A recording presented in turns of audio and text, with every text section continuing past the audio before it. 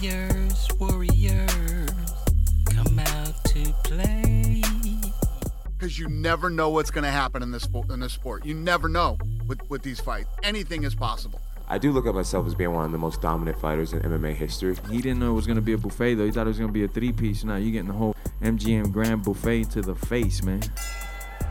Hey everyone, welcome to the RJ Ringside podcast. I'm your host, Heidi Fang, joined in studio with Adam Hill, our MMA writer, Larry Meir, our producer, and today we have a special guest joining us in studio.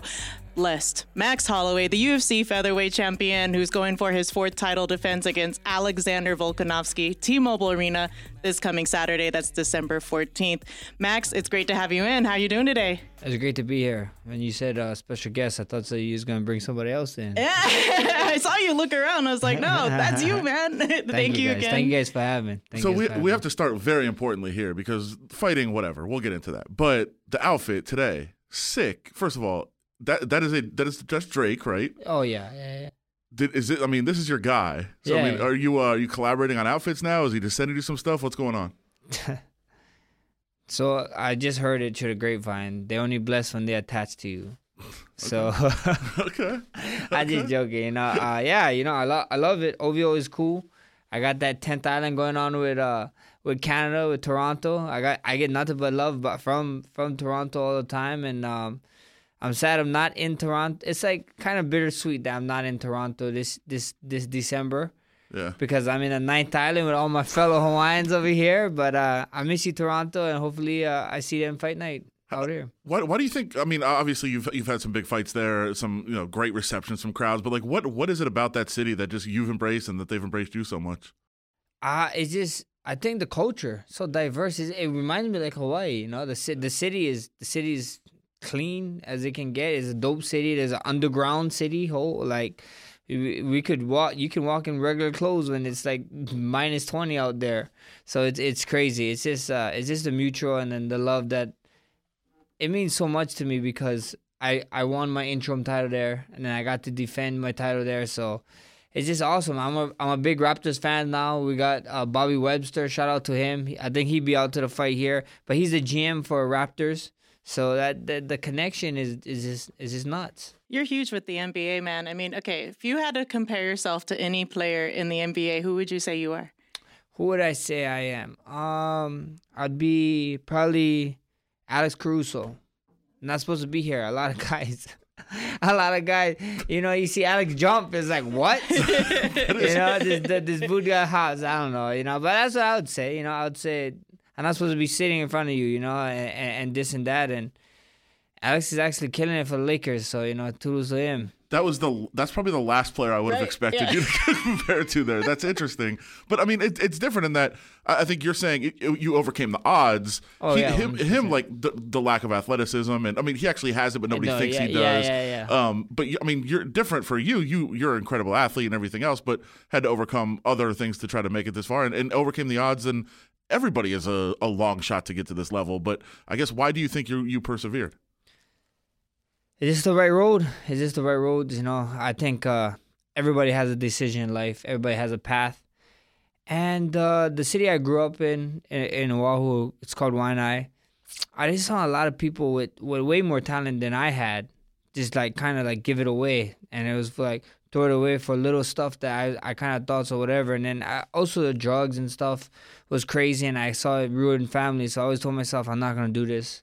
I'm not going to do this for me. I'm going to do this. I'm going to show people that a little kid from the west side of Oahu can do it. And if I can do it, why not you? Everybody gets to their eventual, destination through all kinds of different paths, obviously. But there's many decisions along the way. Is there a point where you can look at it and say, man, this is the turning point. This for me, like if I could have gone one way, instead I went this way, and that's really where I ended up now. Yeah, for sure. I could have. I tell you guys can ask my my head honcho, Ryan Lazarus. I tell him all the time. When I actually told him in the back when we fought Jose Aldo and Rio, it was just me and him inside in the doctor room, and I hugged him, kissed him on top of his head, and I said thank you. I was like, I wouldn't be in the I would have made it to the UFC. I believe I would have made it, but I would have been that 0-2 guy, that guy that telling everybody I'm a UFC vet, but technically you're not because you didn't win in it. You know what I mean? Like that's just what that's what I was telling him, because if I never met him, he really expand my knowledge as a person, and then as a mixed martial artist too, and then how to apply that to my life too. So he helped change my life in many ways that he really don't know. How about schools in Hawaii? I know that you've really kind of worked and focused on trying to help out the others that are out there trying to make their way into the UFC. Haven't you? I think you started a gym out there, haven't you? I haven't. Yeah. I wish I did. Well, maybe. Next step. Hopefully, Yeah. we see what happens, you know. But it's just we always welcome guys to come train at the gym all the time. You know, if you guys think so, you guys got something, let us know. Come train. Come see how it is and see if it's for you. You know, I think martial arts period. You know, jiu-jitsu period is great for any person. It's a lifestyle. Jiu-jitsu really is a lifestyle. It can really change your life. You know, you see it all the time. You know, I see guys all the time that come in a little bit overweight, this and that. They start training jiu-jitsu.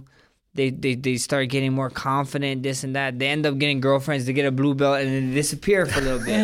They forget, you know what I mean? They forget what got them there, and then they find their way back to jiu-jitsu. But it really is a lifestyle. It really is a lifestyle. It's a mindset, and I think so jiu-jitsu helps out in life, especially when you go to certain gyms, you know. Not all the gyms is the same, but I like to think that our gym, you know, I have Riley Nazar's. He was under Pedro Sauer, and Pedro Sauer always says the important thing is like you always gotta be a white belt, my friend. Whenever you walk into the room, whatever it is, even if you're the highest guy in the room, you just gotta be a white belt. He always thinking, always trying to find out new ways to approach life and approach jiu-jitsu. Sorry, is that your mentality that as a fighter you've accomplished so much? You had the long winning streak, or you're knocking everybody out, you're winning all these fights, but you keep taking these challenges. Take the next step, move up, try to challenge somebody else. Like what is it that keeps driving you to try to do more and accomplish more? You just said it. You know, GSP once said that it's easier to win the fight because you're earning something brand new. It's harder to keep re-earning something that you already have, right? Like if I'm the champ already, why do I wake up and train? Why do this and that? But it's what we want to do because the question there, a lot of people presents questions and this and that and the challenges. That's what excites me. When we sit down to the team, they tell me, oh, this might be a problem, this might be a problem. When I hear more problems, more questions, I'm like, that brings a smile to my face because that's great, you know, and people can keep doubting, you know. I want to be the best mixed martial artist of all time, not the best featherweight fighter, you know, and that's what I want to do. I want to work hard and, you know, keep going to that goal. Max, coming from Hawaii, obviously BJ Penn was probably a huge influence on you. Any other fighters that you looked up to or were a huge fan of coming up? You know, it's funny that you say BJ Penn because the huge guy, my nickname was actually after him for a little bit, was Jen's Little Evil Pulver. Yeah, how crazy, yeah. I remember watching Jen's fight in a K1 kickboxing match, and he was doing real good, and then he ended up getting knocked out in that fight, but I was like instant fan, and then I found out that he was a wrestler before he was a striker, and he was doing that, like he left MMA and mixed martial arts where he's favored to go and strike. And he's a boxer, and I was like, God. That's always impressed me about guys. Yeah, this guy is wild. I was like, I liked it, you know. And then I got my nickname because of that. I asked my trainer, I was like, hey, can I get the nickname Little Evil? And then I was Little Evil for a little bit. Now we blessed, so life's good. I guess where did that come from? Is that what you wanted? Or did somebody put it on you? The blessed nickname, is that something that you said, hey, I want this, or is that something bestowed upon you? Yeah, you know, I think nicknames you need to always, like, someone needs to give it to you. If you give it to yourself, that's kind of wild. Yes. But yeah, my old coach, he gave me this. He gave me Lil Evil, and then we was training for God's Army at the time, and then it just kind of like, you know, I had an interaction with someone, and it kind of made sense after that interaction. So I told him like, hey, look, you know, can I change my nickname and this and that, and then. It was after one of my fights, and I came back to the gym the following week after one of my fights. I told him, "Oh, you got a new name for me?" And he was like, "Nah." He's like, "Only thing that comes to mind is blessed." I was like, "Perfect, I'll take it." He's like, "Take what?" He was like, "Blessed." He was like, "You want?" It was cool. He's like, "We never ever heard no other fighter being nicknamed blessed," so it was cool. Well, let's get into the fight a little bit. Alexander Volkanovski, he's undefeated right now in the UFC, 20-1 overall. So when you look at a guy like him that has all the momentum behind him, everything rising, where do you think like you have the best strengths over somebody like him? We see what happens. He everybody keeps saying like about his win streak and this and that, and the fun thing is that all that don't matter. It doesn't matter. All that matters is that night, who shows up that night and what happens, and he presents a lot of questions, like I said, like his pace. He keeps talking about his pace. I'm excited. I'm a pace fighter. They keep talking about his power. I'm excited to see, this. You guys know I love cupcakes, so, I heard this one packs a punch, so we get to find out, and then also his height and stuff. Everybody's like, oh, you're so much taller, this and that. I'm like, guys, but he has a 2-inch reach advantage on me, like most of these featherweights do, so it is what it is. It's just exciting times ahead, and I just can't wait. You mentioned the reach. Well, I remember there was an interview that you just did at a media day in Los Angeles, and you were saying that you think of yourself sometimes as a T-Rex, so that you're trying to work the reach. Yeah. So what do you do to try to prepare and game plan for that and to use your best assets in this fight? I watch Toy Story a lot. How the T-Rex, I see how he do his life problems in there, then I apply it to my life. But all jokes aside, I know what I got. I know my reach. I know how to kick, where to push, where to punch, where to get out of zone. So it's just something that, I can't just grow it overnight. Be like, grow longer reach. Maybe stretching a little bit might help a little bit, but not too much. Yeah.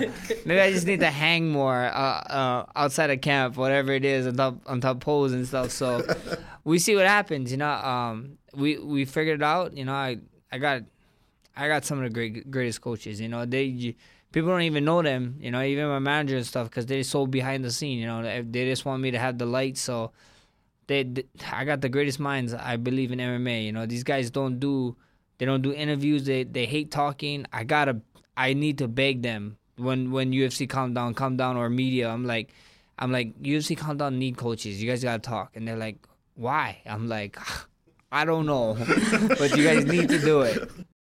Well, was there a point in your career that you realized that you had to do these things? I mean, I don't think you've ever not liked it. Nobody loves doing it, but like you have to do these things and talk and expand your career. Was there a point you realized that? It comes with the territory. It comes. I knew what I was getting myself into. I hear people complaining about the media and this and that and whatever, but you guys help. It helps a lot with getting our name out there and selling our fights. So at the end of the day, it's a push reward. The greater you get, the more media you're gonna have to do, and I understand that. I hear people complain about it. I'm like, guys, did you not do your research? Did you not see other people complaining about the media? Like, I heard about the other champs complaining about the media, so I was like, man, this is something that you mentally gotta get prepared for too, because sometimes they forget about actual training. I'm like, but that's how I got one of the best teams ever. They make sure everything in line for me, and if I don't want to do something, and I tell them I'm not going to do something, they're going to fight for me to the death with whoever it is, and, I love them.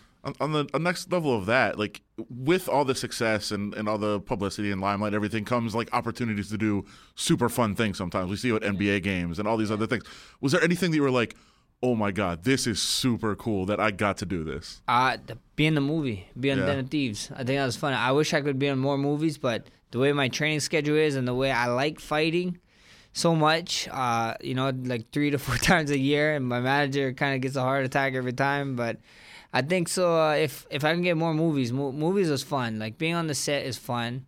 It's not fun when you're actually a fighter though, because like there's this thing called the honey wagon where the snacks is just you can just keep getting snacks, and then you got like a personal chef there, and the stuff. It's like. That wasn't the fun part, but the fun part was like meeting all the other celebs, so it was cool. That sounds like a great job for after fighting. Oh, 100%. That would be unrecognizable. How big are you gonna get after you're done fighting? You're just gonna blow up? I don't know. I keep saying I'm gonna get huge, but they probably won't let that. Like when it comes to a point, like I know, like I always explain to people, like I know that sometimes I eat too much sweets, but I know I'm gonna go work it off. That's why. So when when I stop working out, then I probably gotta, it's a lifestyle. Get to a jiu-jitsu lifestyle and actually be skinny. As you get older, weight cutting obviously gets a little more harder because your body starts slowing down metabolism wise and stuff. Is there what's your plans once that starts happening? Are you still going to make the cut to 45? Are you going to try to go up? Is there a future for Holloway in 55, 70s? Yeah, for sure. There's a future for me at probably 185. Who knows? I'm Polynesian, Samoan, I'm Hawaiian. I can get there. It just be me just getting in the gym and actually looking right and putting on the right way to do it. So, I always told them, always said, I got some of the best guys working behind me. And when they tell me, look, 45 is not doable anymore, 45 is not doable. Right now we got everything firing on all cylinders, and it's working. I think you want to fight both Conor again and Khabib, which didn't get to happen before. But if you can only pick one of those fights to take in the future, which one do you want? Whatever one lines up with legacy. Whichever one gives me the biggest fight for legacy and be like, oh man, this guy's the greatest. That's what I said. I know Conor's coming back and Khabib is Khabib, and whatever guys, if they trying to be the greatest in the world, I'm gonna run into them again. That's just it. That Khabib fight certainly was crazy. It's the weirdest week I've ever been a part of. It was a wild week. For you being at the center of that, like now that we're away from it a little bit, what was that week like for you? The week was nuts. It was insane. April Fools, I had to call my coaches to tell them that I took a 155 title fight. You know how hard that was? Everybody thought I was lying. I was like, I'm not lying, guys. Like, I really need... One of my coaches, Rylan, was... He just had a newborn, and they just was leaving that day, the hospital. And he was like, what? Are you serious? Like, for those that don't, it was 6 days. Yeah. Right? 6 days out, you're like, yeah, I'll take it. Yeah, so no, everybody thought I was lying. I called up everybody, and I texted everyone. I was like, look, guys, I'm fighting. They're like, no, you're not. Haha. I'm like, I text them, and I called them all out personal. I was like, I'm fighting. Like, we need to book these flights now. They didn't believe it. They didn't believe it till it was on Twitter. And then when we got there, it was crazy. And then, the whole thing went down. The fight week was this Brooklyn, man. New York is crazy. All of New York's cards is crazy. Yeah. I don't ever want to. I want to fight in Madison Square Garden, but I don't know. To come with that much drama, I don't know. Well, okay, we talked about the fight. You mentioned your legacy there. What is the legacy that you want to leave behind? You've been in this fight game for so long already. You've talked about going up to 170 even to fight there for a title, that you don't want to be just the guy that has 2 titles. You want to be the guy that has 3. So, I mean, you haven't got there yet with 55s, but how do you see the progression going? What kind of legacy do you want to leave with the name Max Holloway in the UFC? The greatest of all time. The greatest of all time.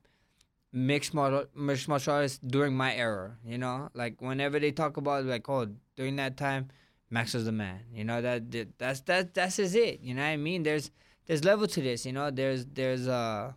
there's Michael Jordan era, then Kobe's, and then LeBron's, and Jamar is looking like he's coming up. Luka is look like he's like, there's all these eras, you know what I mean? Like, we can't, like, when I'm done fighting, I'm done fighting. But while I'm here or whatever, I want to say, like, when he was fighting, he was the best to do it, and that's the goal, So whatever is the plan, whatever it takes, whoever it takes to get there, then, let me try them, Like I said, bring that new mysterious cupcake flavor up. I'll take the first bite. But what Jordan or LeBron, though? That's the big question. Jordan...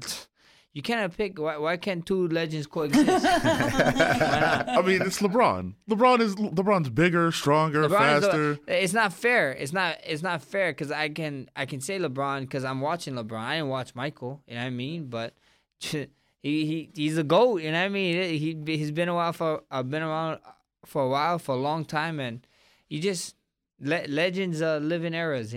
So he's a legend in every way. Okay, so we talked about whether it be Khabib or Conor. But if you did have the chance to fight Conor again, it's been quite a while since that fight.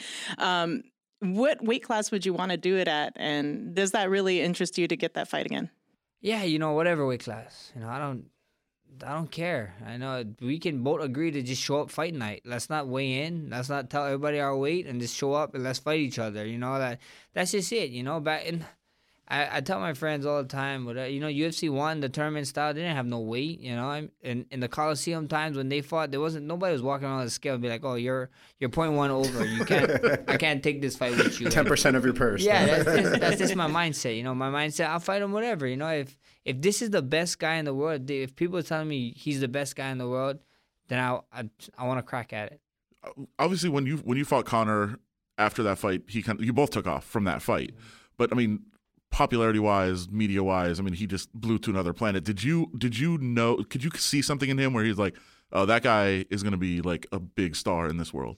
I don't know. I can't say obviously no, but you kind of know it's a big deal when, like, before we walk out in the fight, we was in the back, they hold us. They're like, oh, wait, stay right here.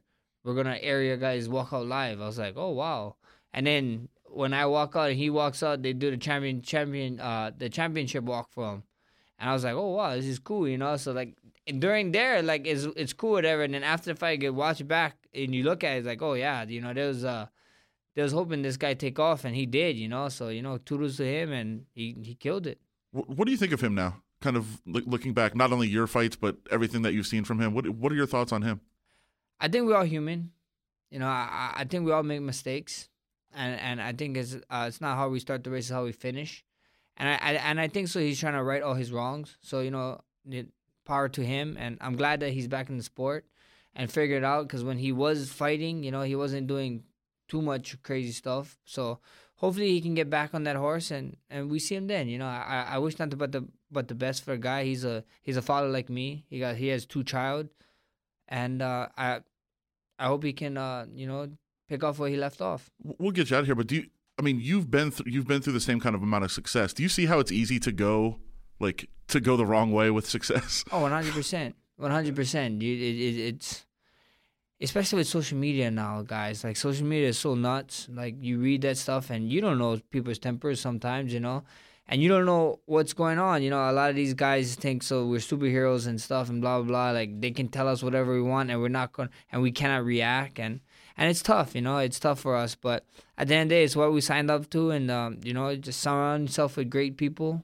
And that's what I did. I got a great team, great people behind me. And we always figure it out. It's always a learning curve. You always got to keep learning. It's just like in mixed martial arts. You got to approach mixed martial arts like life. That's the way I do it. It's like, if you're not evolving, then you're staying the same and you get left behind. You talk about the support you have behind you. You always have your son out there, Rush. Yeah. What's it like to have a mini Blessed always out there and kind of being cage side to see as you progress with your fights what's going on and just to have him out there? Yeah, I call him Agent Double S. Shine Stealer. That guy been stealing all my shine. But if it's anybody, it's him. And it's great, I just hopefully he can, remember these kind of stuff, take this situation, and just become a great human being and keep spreading that positive vibes. Saturday night, big card, UFC 245. Everybody wants to watch your fights all the time, always. But why should people watch this card in addition to you being on it? Christmas came 11 days early. New Year's Eve, a couple more days earlier than that. So December 14th is the New Year's and Christmas. We're giving you guys a package deal. Make sure you guys tune in live, and it's going to be a show. That's right, as Max mentioned, 3 title fights on this card, UFC 245 happening at the T-Mobile Arena December 14th. Max, the co-main event, UFC Featherweight champion, putting that title on the line for the 4th time against Alexander Volkanovski. Max, thank you so much for coming in. Thank you guys for having me. Thank you for your time, Max. And do you want to tell everybody where they can find you on social? You can find me at Bless MMA on Twitter and Instagram. You can also find me on YouTube, Max Holloway. Hiker Holloway just dropped, so tune in. Looking for a great gift for someone in your life, but are you tired of getting them the same old dull cliche gift like socks, wallets, ties? Well, Harry's is a gift that's practical and thoughtful. Listeners of this show can get $5 off of any Harry's shave set by heading to harrys.com/bluewire. Free shipping ends on December 16th, so act now. Harry's is a great deal for you and for him. Holiday sets start at $20. That's within Secret Santa limits, and Harry's blade refills are as low as $2 each, so your guy will save money over time. It comes ready to gift in a handsome holiday gift box, and your gift gives back. 1% of each sale will be donated to charitable organizations. As a special offer for fans of this show, we've partnered with Harry's to give you $5 off of any shave set, including their limited edition holiday sets when you go to harrys.com/bluewire. Plus, you'll get free shipping. Each Harry's shaving set comes with a weighted handle, option to engrave, 5-blade razor cartridges, foaming shave gel for a rich lather, travel cover to protect your blades, and is packaged in a handsome holiday gift box. Free shipping ends on December 16th, so act now. Just go to harrys.com/bluewire. That's harrys.com/bluewire. Welcome back to the RJ Ringside. Again, that was Max Holloway, who just joined us, the UFC Featherweight champion. We're going to be rolling out that interview also on YouTube. Make sure to go to Review Journal Twitter. Check us out there. Find all of the updates on anything happening with the UFC as well for Saturday night. We will be there at UFC 245, Usman versus Covington, the main event. But this card, as we said with Max, man, there's 3 title fights here. We haven't had a card like this, much less in Las Vegas, in a long time. I know they've been trying to give us one, and I probably just jinxed it at him, because every time we seem to get a card that looks like this, it kind of falls apart. And Amanda Nunes is always here too on these cards to save it and make it like the main event happen. But I think this time we're going to be in good shape. We're going to get all 3 of these title fights. We have Amanda Nunes on this card. We got Usman and Covington on this card, and that one is one that I think is going to be a really big title fight, because these two have had like just stuff brewing. That, granted, I don't think that either of them are really the best smack talkers ever. I think that a lot of it feels so forced, but the lead up to this fight should be interesting. I wonder if we get another shirtless Usman here coming out when they do their stare downs later today. Adam, what do you see when you look at this card on paper with the respect to the 3 title fights, and especially the one between Usman and Covington? It's not like a Conor McGregor or John Jones type card where you have that overwhelming superstar kind of controlling everything and sucking up all of the attention and all of the focus on the card. You have really just a tremendous card top to bottom with really, really good fights. So I don't know how this is going to do in terms of a mainstream attraction. I don't know if somebody who's not really a fan of MMA is going to look at this and say, oh, I just have to watch this guy fight. But they probably should, because there's really good fights, really high-level competition, competitive fights, and honestly great storylines, even if those superstars aren't there. I mean, the Usman Covington storyline is one that intrigues me more than many have in a long time. You've got Colby Covington, who I will say is he created a character. This is not who Colby Covington is. Yeah. He plays a character and has driven people nuts. But I think even more than the anger that he generates, and for I'm sure most people listening to this are MMA fans, so they know what Colby Covington is. But I'll just say what he is he basically he's created this character of a diehard Trump supporter who wears the "Make America Great Again" hat and rips on immigrants and all these things. Like, he does a caricature of a Trump supporter. But so you've got all these people that hate him because of that, which I don't know why you're wasting your energy hating a fake character, but they do. But then you also have a really weird dynamic to me of like Trump supporters now embrace him as like their guy, even though it's fake, which it's a very weird dynamic to me. But so you have that all coming together on one side, and then he just so happens to be fighting a dominant champion who also is an immigrant to the country. Like, it's very, it's just kind of a perfect political dynamic and storyline going into the fight. So I think that's very intriguing. So even if these guys are not the most exciting of fighters, you have that kind of fun element at the top. Alexander Volkanovski, who's just been a dominant force as he rose through the ranks of featherweight, going up against Max Holloway, who as we just heard from is on the verge of trying to compete for that, one of the best fighters of all time kind of title. So, he's there. And then Amanda Nunes, who might be the best fighter of all time. She's on the female side of things. And I think, there's the interesting dynamic of, do you say she's the best fighter of all time, the best female fighter of all time? I think you can just say among one of the best fighters of all time. All those things are great, but then you've got all the names like, Jose Aldo, Uriah Faber, Mike Perry, who always is, bringing some kind of fireworks, and whether good or bad. And like all these guys, veterans and guys who've been around forever, like Matt Brown and Ben Saunders.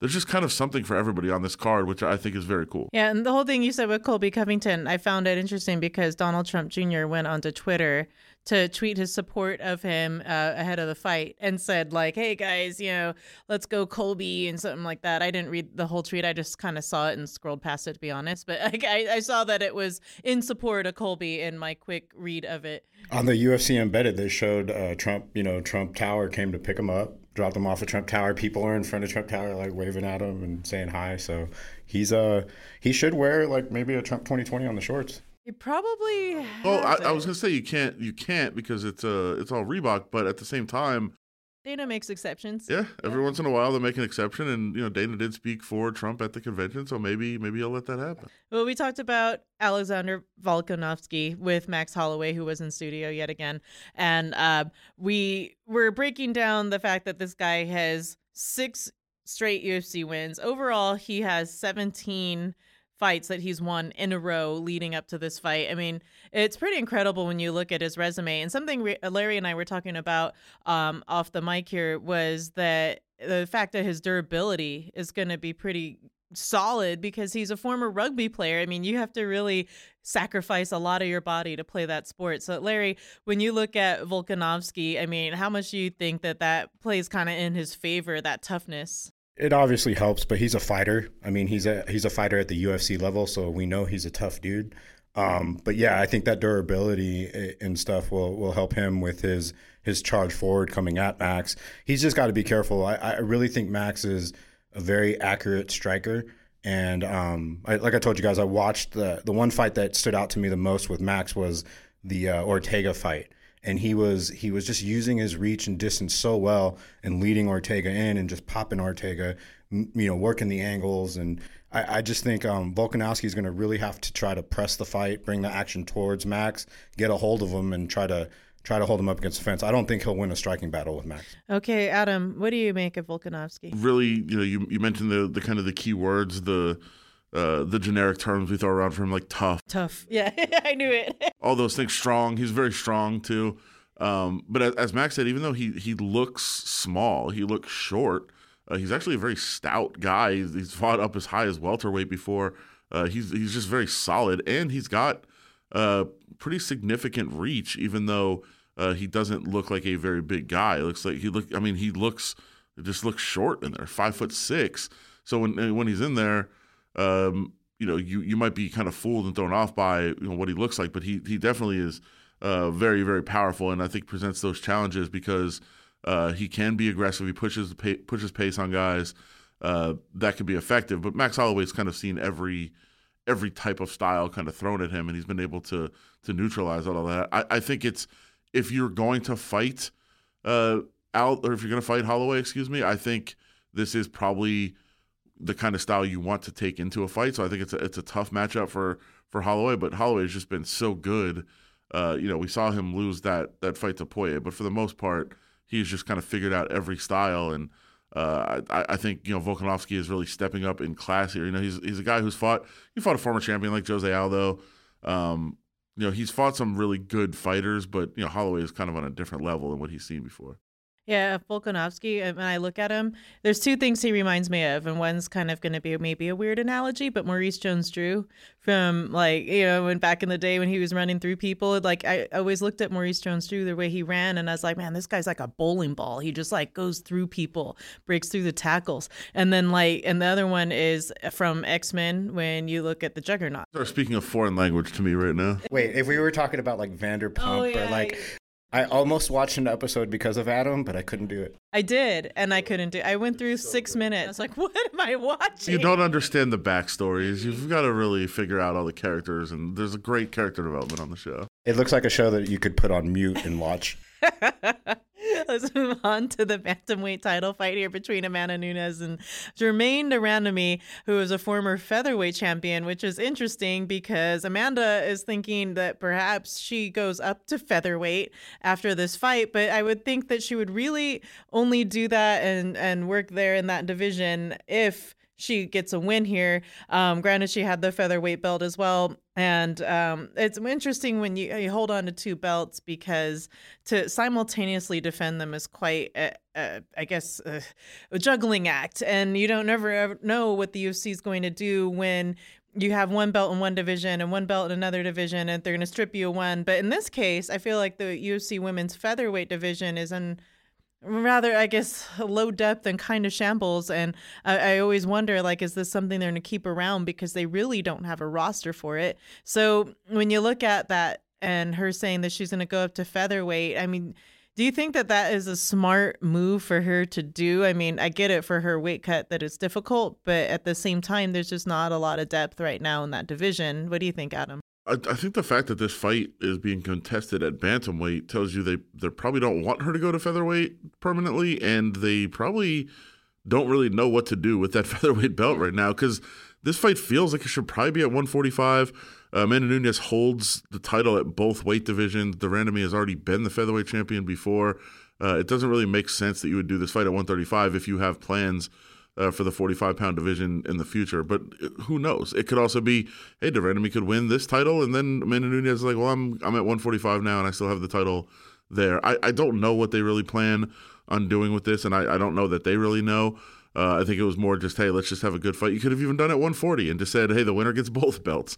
They had a lot of options, I guess, in terms of where to have this fight, but the 135 is the much, much deeper division, the division that's far more established in the UFC. So I guess it makes some sense to continue this one on and see what happens at 45. But this fight, it should be pretty solid because I think De Randamie is good enough to present some problems for Amanda Nunes. But Amanda Nunes has such a high level of confidence at this point.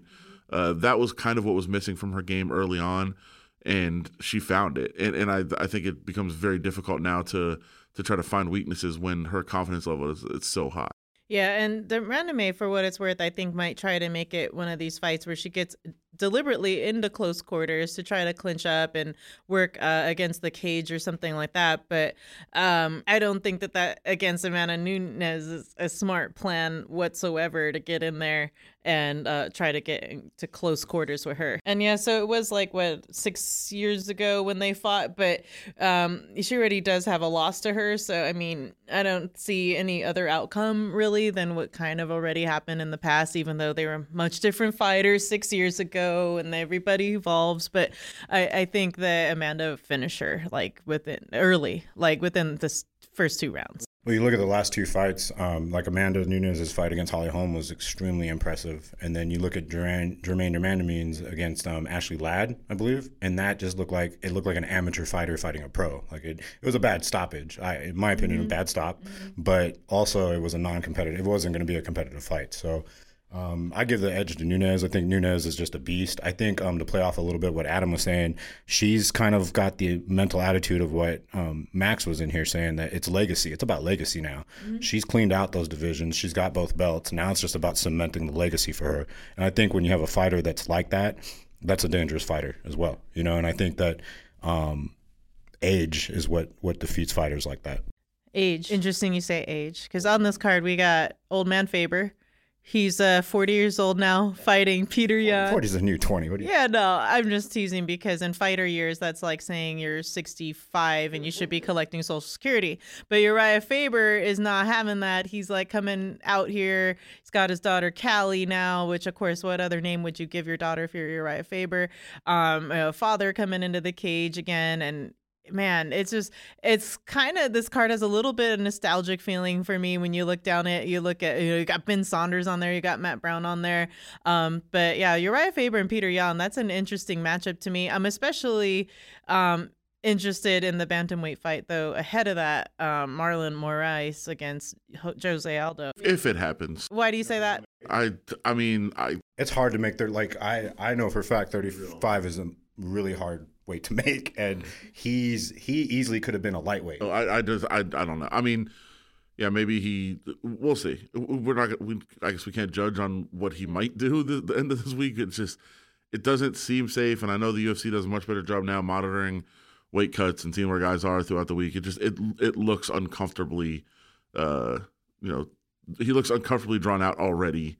It's going to be rough. Like in California right now, they have that rule that you have to be within a certain percentage of the weight, and then they won't allow you to even cut if you don't come in on fight week at a certain weight. I think it's like 10% of what you're supposed to be at. So I don't know. It's just going to be, I guess, a tough one for him, especially like you said, Larry, as you get older, it's harder to cut. That, and then he's fighting a guy that's his natural division. You know, I mean, Moraes, that's where he fights. So you're not only fighting a guy who's fit and equipped to make those cuts, but it's just, I don't know. It's going to be, I hope we see a great Jose Aldo that night if we see him, but yeah, it's going to be rough. And so with Faber and Peter Yan, this is another one that we want to break down real quick.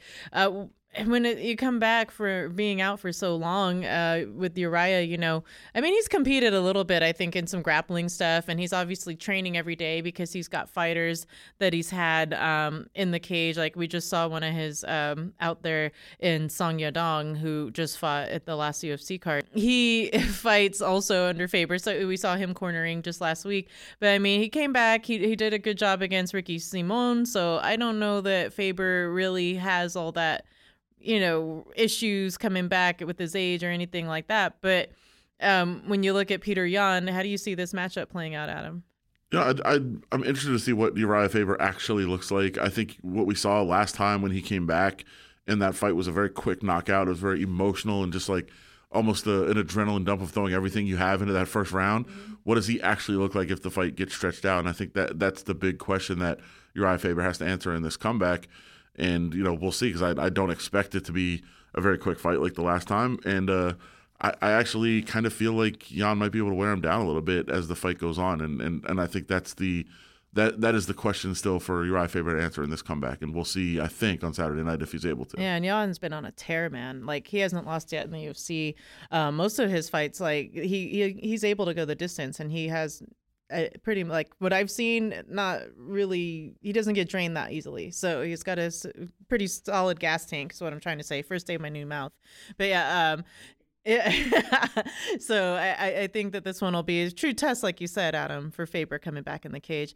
All right, as we look down the card really quick, I mentioned the Matt Brown, Ben Saunders fight. Do you guys have any particular fight on this card that you're looking at that you're like, wow, this one is going to be a barn burner? Maybe Mike Perry, Jeff Neal might jump out at you. I don't know.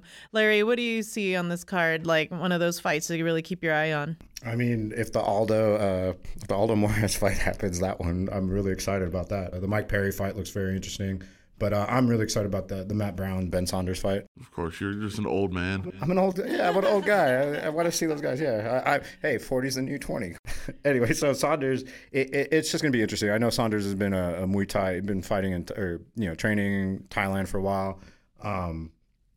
Matt Brown's just a beast, so it's just gonna be nice to see those two locked in the cage together. Adam, what do you got? I'm all about the main event, the Usman Covington fight. That's the fight I've been waiting for a long, long time, so I'm very excited about that. Of course, anytime Mike Perry fights, you get fired up to just see what happens, not only during the week, but also in the cage. Like, anything can go on there.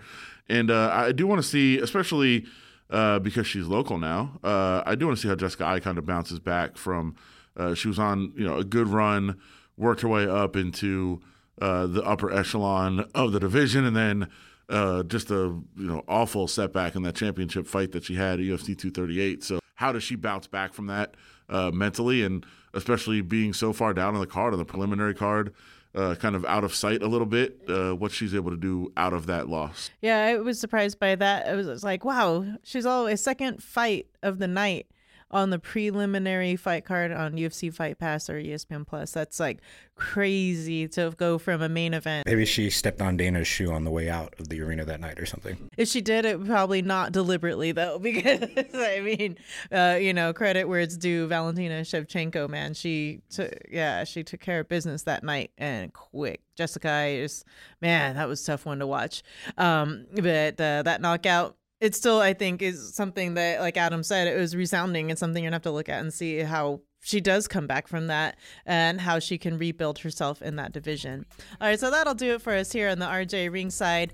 Again, this episode was presented to you by Harry's. You can keep up with us during the week, and for further episodes on reviewjournal.com, you can find us there and anywhere else that you find your podcast. So if you found this one, just keep listening here and subscribe. You can find us on Twitter at Larry Muir, at Adam Hill LVRJ, and at Heidi Fang. Make sure to tune in on Saturday night because we will be doing a recap podcast live from the T-Mobile after all the action goes down. So keep up with us there. And that'll do it for everyone here today. So for Adam Hill, for Larry Muir, I'm Heidi Fang. Thank you so much for listening.